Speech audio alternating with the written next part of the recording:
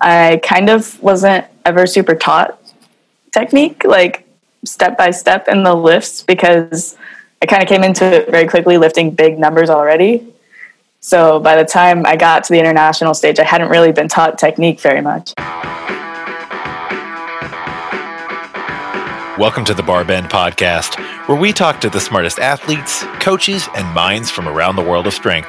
I'm your host, David Thomas Tao, and this podcast is presented by Barbend.com.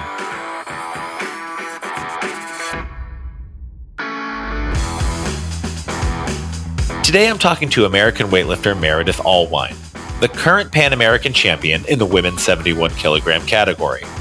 I first met Meredith back in 2016, in the early days of Barbend, while doing color commentary for the RVA Open in Richmond, Virginia. Back then, Meredith was an up-and-coming collegiate lifter, and let's just say her progress since then has been nothing short of astounding.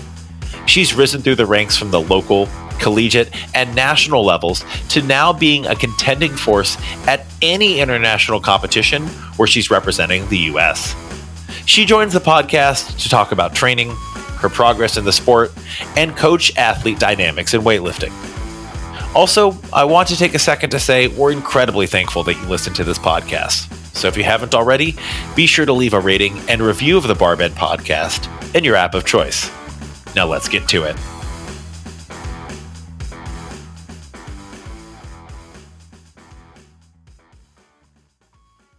Meredith, thanks so much for joining us. I have to say that the first time I ever came across your name was at the RVA Open back in 2016. And since then, you've made quite a lot of progress in the sport of weightlifting. Not that you were too shabby back then. So congrats on all of the hard work and success over the last 5 years. If folks aren't aware, what bodyweight class do you compete at? What are some of your most notable accomplishments, or at least your favorite? And what kind of numbers have you put up recently on the competition platform? Well, hello. Thanks for having me. I compete at 71 and 76. I did bounce around in the 63 class a couple of times back in the day, but we stopped doing that real quick. Just not a lot of fun to have to do like the 6 kilo cut before every competition. Yeah, no, never again. So my favorite, I guess, accolades would be the Pan Am Championship, obviously the most recent. That was kind of a lofty goal of mine, so it was crazy to get it at my first ever senior Pan Ams, especially on the opening clean and jerk. That just blew my mind. I also like the 6th place at Senior Worlds as a junior was really big for me, and then the 2nd place at Junior Worlds was also pretty big. I still have trouble believing, I had to double check before this, that it was your first senior Pan Ams, because you've been competing internationally for a number of years. So I was looking back, I was like, I think she's probably got a couple Pan Ams medals, and no, but hey, you're 1 for 1 on championships, right? Yeah, that's a good record to keep. We'll try to keep it up. So what is it like winning an international, like a continental championship on your opening clean and jerk? You go out there, you make your opener, and then how do you and your coach decide what to take for a second and third attempt? You got gold in the bag. What goes through your head? It was really, how do we get to the third attempt? There was a variety of weird, different goals for this meet that we could get to depending on how things went. So obviously snatches didn't go great, so that sort of eliminated a few things. And I think the heat and the humidity was really getting to me. My legs felt a little more fatigued than they normally would. And I was getting a little lightheaded after my cleans, which I don't usually. So we were just trying to get to a couple of different numbers. So the second attempt was just that stepping stone to the third attempt, which didn't make it, but would have been a couple of different things for me that were significant. So it would have been cool, but it's always interesting to talk to weightlifters after they had a quote unquote, not the day they wanted, but they still came away with gold. It's a bit of a consolation prize at that level. Let's talk about traveling internationally, because as things have started to open back up, I'm not going to say we're post-COVID, because it's not like COVID has disappeared yet, but you started to compete internationally again. International competitions are happening. I'm always curious what your routine is when you go to a new country. Maybe there's a time zone difference. Maybe it's someplace that's just a lot different than, where you live and train. What are some of the adaptations and strategies you use to get comfortable in a completely new environment that might be, halfway around the world? Sleep is obviously going to be the most important thing for all of us. So if we can get there early enough to acclimate to the sleep time, I'll take melatonin if I can, or trying to stay up. I remember one time when we went to Rome last January, I couldn't sleep on the flight over and then had to spend the entire day awake because it's an overnight red eye. So I was miserable. That was one of the most uncomfortable times I've had, was just trying to keep my eyes open and then to go to the training hall. It was really miserable. But yeah, so making sure you can really get that first night of sleep acclimated, and then hopefully after that it kind of helps. Obviously the bigger the time change, the longer it takes. But aside from that, my weight's usually pretty good because we don't get a lot of opportunities to eat. We get the 3 meal times where I'm used to eating all day. So my weight kind of drops a little bit naturally. And then being in the new training hall is weird. So I like to get in pretty much as early as I can and get a few good sessions in just to feel normal after all the travel and everything again. What are some of your favorite places that you've competed? Could be in the US, could be abroad. I really liked Germany. We were there twice for a training camp and then for the Cup of Blue Swords. And I really liked both times. I just like the country a lot. But I really like training and competing in Tokyo because it's always very clean and professional. And then competing in Turkmenistan was amazing. I don't know if you ever saw the actual setup of the competition, but it was just huge and it felt so professional and real, with the ESPN cameras and everything. So it's always interesting to see because sometimes you'll go to an international venue and the layout will just be so different than what you expect. The training hall will be really far away, or it'll be uncomfortably close to the stage. So you can hear the training weights while people are actually trying to compete on the stage. For you, in leveling up from being, a great local, then national, then international competitor, what are some of the main differences that you think people might not know between a big international meet, as far as what it takes to really bring your A game, and a local meet that a lot of listeners may have competed in or been to? I find local meets to be the hardest to compete in. I tend to do really badly, and they're very stressful for me because of how chaotic they can be. Because at internationals, it's you are assigned your warm-up platform. Nobody talks to you, nobody approaches you. Everybody just does their own thing. But at local meets, there's it's usually in a smaller area. There's kind of people everywhere. There's people right in front of you where you're lifting. When you're competing, the judges are eye level. The lights are just kind of on. You can see and hear everything. And that's all very, very distracting for me. So I find local meets to be really stressful. Interesting. I mean, it seems like, I don't know, I've never competed in weightlifting internationally. Surprise, surprise for anyone who's ever seen me attempt to lift. Not a huge surprise there. But being able to calm the nerves. You're someone who I've watched you compete internationally a few times and locally a few times. You have a very set routine. You're clearly very focused on your goal, and you can kind of I don't know if it's putting the blinders on or just focusing in and tuning everything out. Are you someone who's listening to specific music when you're warming up and about to head out to the platform? What is your routine like to just get in that headspace? Yeah, I like to listen to usually the same song. It doesn't really matter what song, but I will pick a song and listen to it over and over again, just so it's not distracting, but it's enough to keep everything else from being distracting. So it's a natural blinders when I get up there. I kind of just don't hear and see things usually when I get up there. But sometimes, at Pan Ams, if I am nervous, I get distracted really easily, and I kind of forget. So my first snatch at Pan Ams, I pulled it off the floor and I blanked, and it was basically a Clark. I just completely blanked on how to snatch, and I was like, what? I have no idea. And it feels like I can't even feel the lift anymore. So if I can just listen to my music and not worry and keep myself having fun instead of nervous, that tends to help me. And then just going up there and trying to repeat the same thing to myself, whatever technical cue or whatever encouragement I'm giving myself, that tends to help.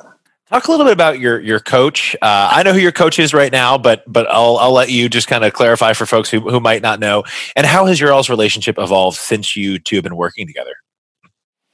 Yes, Danny Camargo is my coach, and we have been working together since the end of September and October, so it's been a few months. In the beginning, I guess we were both a little cautious, but we always immediately got along.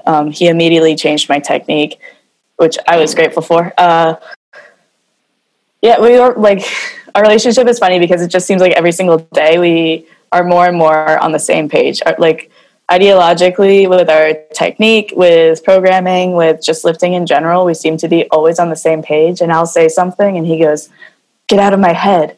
I was just thinking that." And so we're like that all the time. It's a very, very natural relationship for us. It kind of almost like there was no onboarding process. Like we are more comfortable now than we were before, obviously, since we know each other better, but it has always been like, we're pretty much on the same page. We get along, and that's that. What are some of the tech? I'm curious because I've seen your lifts evolve over the last few years, over the last 5 years, and they've clearly gone up. But I don't have the keenest eye for technical elements like an international coach like Danny Camargo would. What are some of the technical changes that you all have been making to your lifts? The big two are mostly in snatches. The emphasis on the first pull. I kind of wasn't ever super taught technique, like step by step in the lifts, because I kind of came into it very quickly lifting big numbers already. So by the time I got to the international stage, I hadn't really been taught technique very much. It was kind of a weird thing. So yeah, we immediately looked at the first pull since that was something that hadn't been emphasized in my lifting, and putting the bar a little forward instead of back and pushing through the whole foot instead of leaning back into my heels. That was a big issue for me. And pushing with my legs a lot more. And then in the jerk, we widened my grip. Obviously, I've had a strong jerk for most of my career, but the wider grip made it a lot snappier, faster, and easier. Yeah, I would say so, because you've been putting up some absolutely massive rack jerks on social media. What's your current rack jerk PR? 153.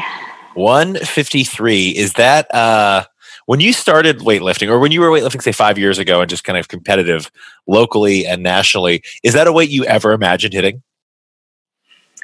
No, I still remember being excited to jerk like 128. I think was like a junior record at the time. And even then, I still remember like not even being able to deadlift that. So it's just kind of, before I hit the 153, I think I texted Danny before going into the session, like, this kind of weight is stupid. It's just like, it doesn't even make sense that I can put that much weight overhead.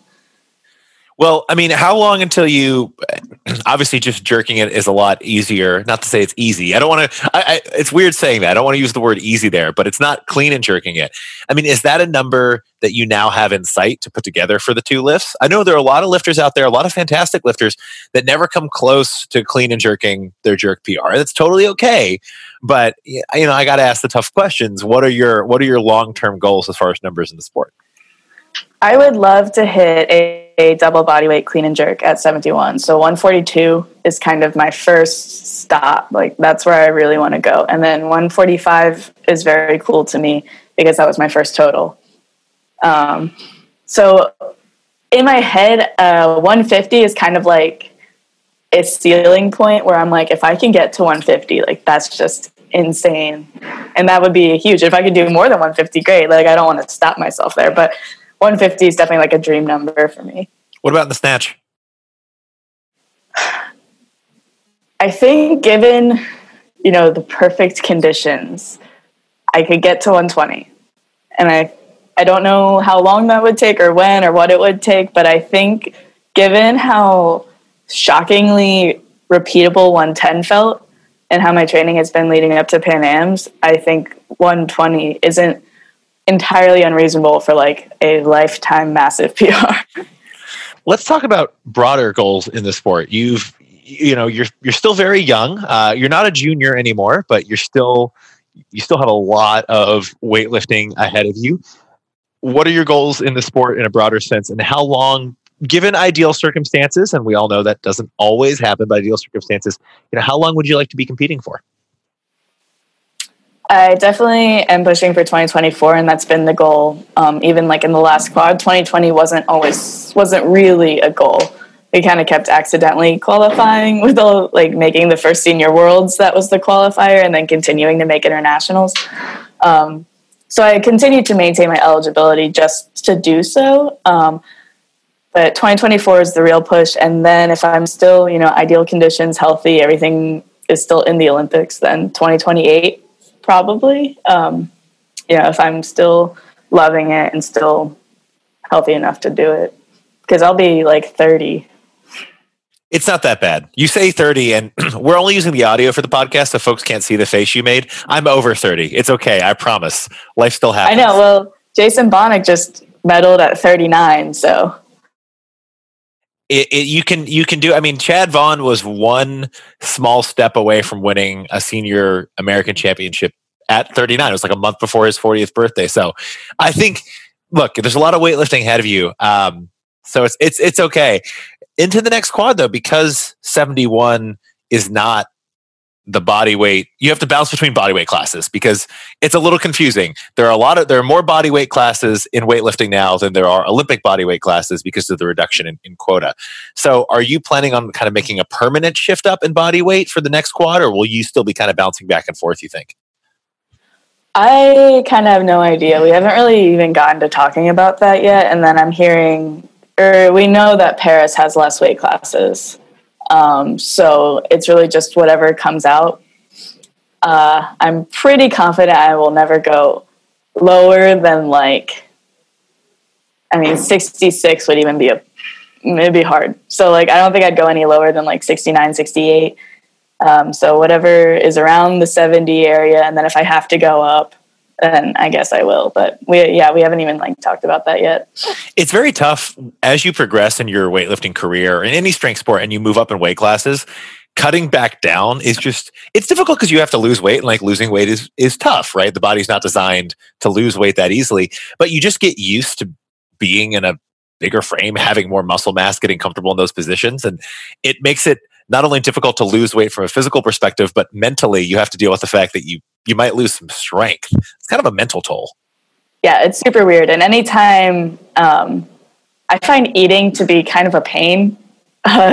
So if I ever come back from a competition and then just don't eat for a week or whatever, and I get kind of lean and skinny and I feel like I look sick.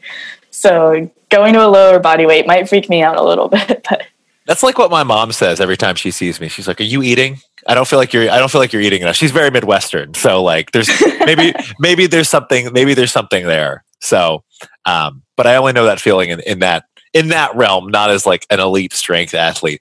Let's talk about the sport in a broader sense. Is there anyone that you look up to in the sport? It could be a coach, official, another athlete.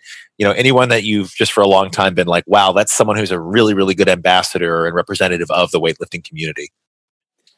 I really respect and look up to kind of what I said it to Cheryl and Chad in a different podcast, but the OGs. So Danny, Cheryl, Chad, and Vernon, my old coach, sort of that generation of weightlifters that came before we did that really like made a name for the U.S. in weightlifting back in the day, going to the Olympics, getting those top rankings and medals and whatnot. Yeah, they're kind of like who I feel is a really, really good ambassador for USA weightlifting and who I've looked up to and have felt like they've even mentored me in my career over the years. And so, yeah.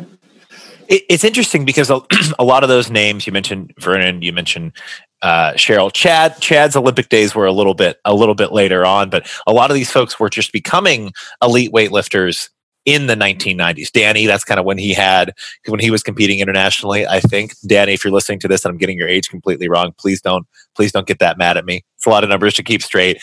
So yeah, that crop of lifters in the 90s and early 2000s kind of became the next wave of coaches in many ways. Is there anyone internationally that you've either competed against or you've seen compete, and you're like, wow, that's a lifter who I really like. I really respect their game and I really respect their skills. Really, almost all of the elite women, like in my weight class that I've competed against, they have always been so nice and supportive in the back. Everybody is so congratulatory, no matter like who wins or whatever. You know, it's like we're all trying our best. So it's just fun and an honor to get to compete with them because everybody is just so kind and we all love the sport and nobody's really trying to tear each other down or anything. Who's your favorite person to compete against? Like if you could have a competition, it's just you and them head to head, lift for lift, like who would it be? Oh, that's interesting. I really love Nezzy Dahomes. I mean, she would destroy me because she's amazing. And she is like a full weight class ahead of me now. But yeah, I love her. If I could get up to her numbers where we could go like tit for tat like that, that would be awesome. Where is she from, for those who might not know? Ecuador. There are a lot of just amazing, amazing women in South American weightlifting. Like it's deep in this hemisphere. And I would argue, some would argue, I'm going to get in trouble for saying this, maybe deeper than the men's pool in this hemisphere. Okay. Yeah, I would agree with that. Yeah. Okay, I'm not completely far off there. Is there anyone in weightlifting that you haven't met or gotten to work with, whether it be on a coaching level or something? Could be domestically, could be internationally. That at some point in your career you'd really love to work with, whether it be as an athlete, whether it be if I'm lucky enough to loop you in on color commentary at an event when you have some downtime or something like that. Just someone you'd love to kind of meet and get to work with. I'm kind of obsessed with Tian Tao. My cousin. Yeah. We're not actually cousins. I just want to clarify. David Tao and Tian Tao, two different branches of the Tao family. Yeah, I'm just really, really obsessed with his movement. And whenever his videos show up, I just watch them over and over and over again. And I really like Ali Hashemi from Iran, but he hasn't been competing. I think he got injured. But I like his tenacity. He always just throws himself under the bar, no matter what weight it is or what it looks like. And those two are kind of like my favorite international lifters. All right, that's going to be a dream international commentary team. Although there might be a bit of a language barrier. Tien and Meredith. We'll see if I can set that up. But here's the problem. I have to pair him with another squat jerker, so you'd have to convert over to the squat jerk. I did 50 kilos the other day. Have you ever gone heavy in the squat jerk? Is that something you've ever tried? I think I've pushed up to maybe 95, 100 kilos. It's been a long time, but I did those 50 kilo squat jerks the other day and my teammates said they looked great and that I should max it out. And Danny said I'll get a chance before nationals. So we'll see. Okay. Squat jerks are just I don't have the mobility to squat. I never had the mobility to squat jerk. I was a split jerker through and through. I didn't even have a deep split. Come on. I wasn't even that mobile. It is terrifying to watch someone attempt it, but there is just nothing more breathtaking than if you see someone jerk, you don't know they're a squat jerker, and they completely shock you with a squat jerk. It just takes your breath away. Yeah, for sure. Anyone else that you just love seeing their movement? You love seeing them lift? Could be on the men's side, the women's side. Tian Tao is a great answer. No one is going to disagree with that. I don't really know. I'm so picky, and I also don't pay a ton of attention to the internationals. I guess I do, but everybody loves Kuo. I love her too. I love watching her. I don't know. It's I like American lifters. I like Haley Reichert's movement. I love watching her lift. I love watching Jordan Dela Cruz. I just like people that are smooth and fast. And then on the other side, I like people that are tenacious and aggressive. So it's kind of a weird spectrum of what I like to look at. You like the extremes. You don't like anyone who's just kind of right down the middle. They have to be. And I feel like I'm pretty right down the middle. It's I watch my own lifts and I'm ugh, I wish that was not like that. If you haven't seen folks, I don't know, because for folks who haven't seen you do heavy jerks off the rack, with your new jerk technique, wider grip, and just a very quick dip, it's pretty tenacious. It's pretty entertaining. That's true. Somebody did ask me once, how are you not scared to get under that weight? I'm I don't know. You just gotta just dive under it and see what happens. So I guess, yeah, tenacious and aggressive definitely characterizes my style a little more. When you're jerking over double body weight, you don't have time to be scared. Like, you really don't. Right. Yeah. All right. What is the best place for people to follow along, or where is the best place for people to follow along with your training, upcoming competitions, especially as we head into, I say, the next Olympic quad? We're kind of already in the next Olympic quad because the next Olympics is less than 4 years away. But, as we progress toward Paris, where is the best place for people to follow along with you? Instagram for sure. What's your Instagram handle? My Instagram handle is just my name. So it's just at Meredith Allwine. Easy enough. And where are you based out of? I am based out of Virginia Beach, Virginia. Excellent. Meredith, thank you so much for joining us. Really appreciate getting to catch up, and wishing you the best in training. Oh, I should ask, when are you planning on competing next internationally? Internationally, so I know that there is supposed to be a 2021 Pan Ams, and I have heard there's supposed to be a Worlds as well, both in the fall. And I know there's a lot of rumors about one's canceling or they're both going or whatever, but in that one of those, you could be the first person to ever win Pan Ams twice in the same year. That would be pretty awesome. That's gotta be a goal in the back of your mind. Meredith, thanks so much for joining us. Really appreciate your time. Thank you so much.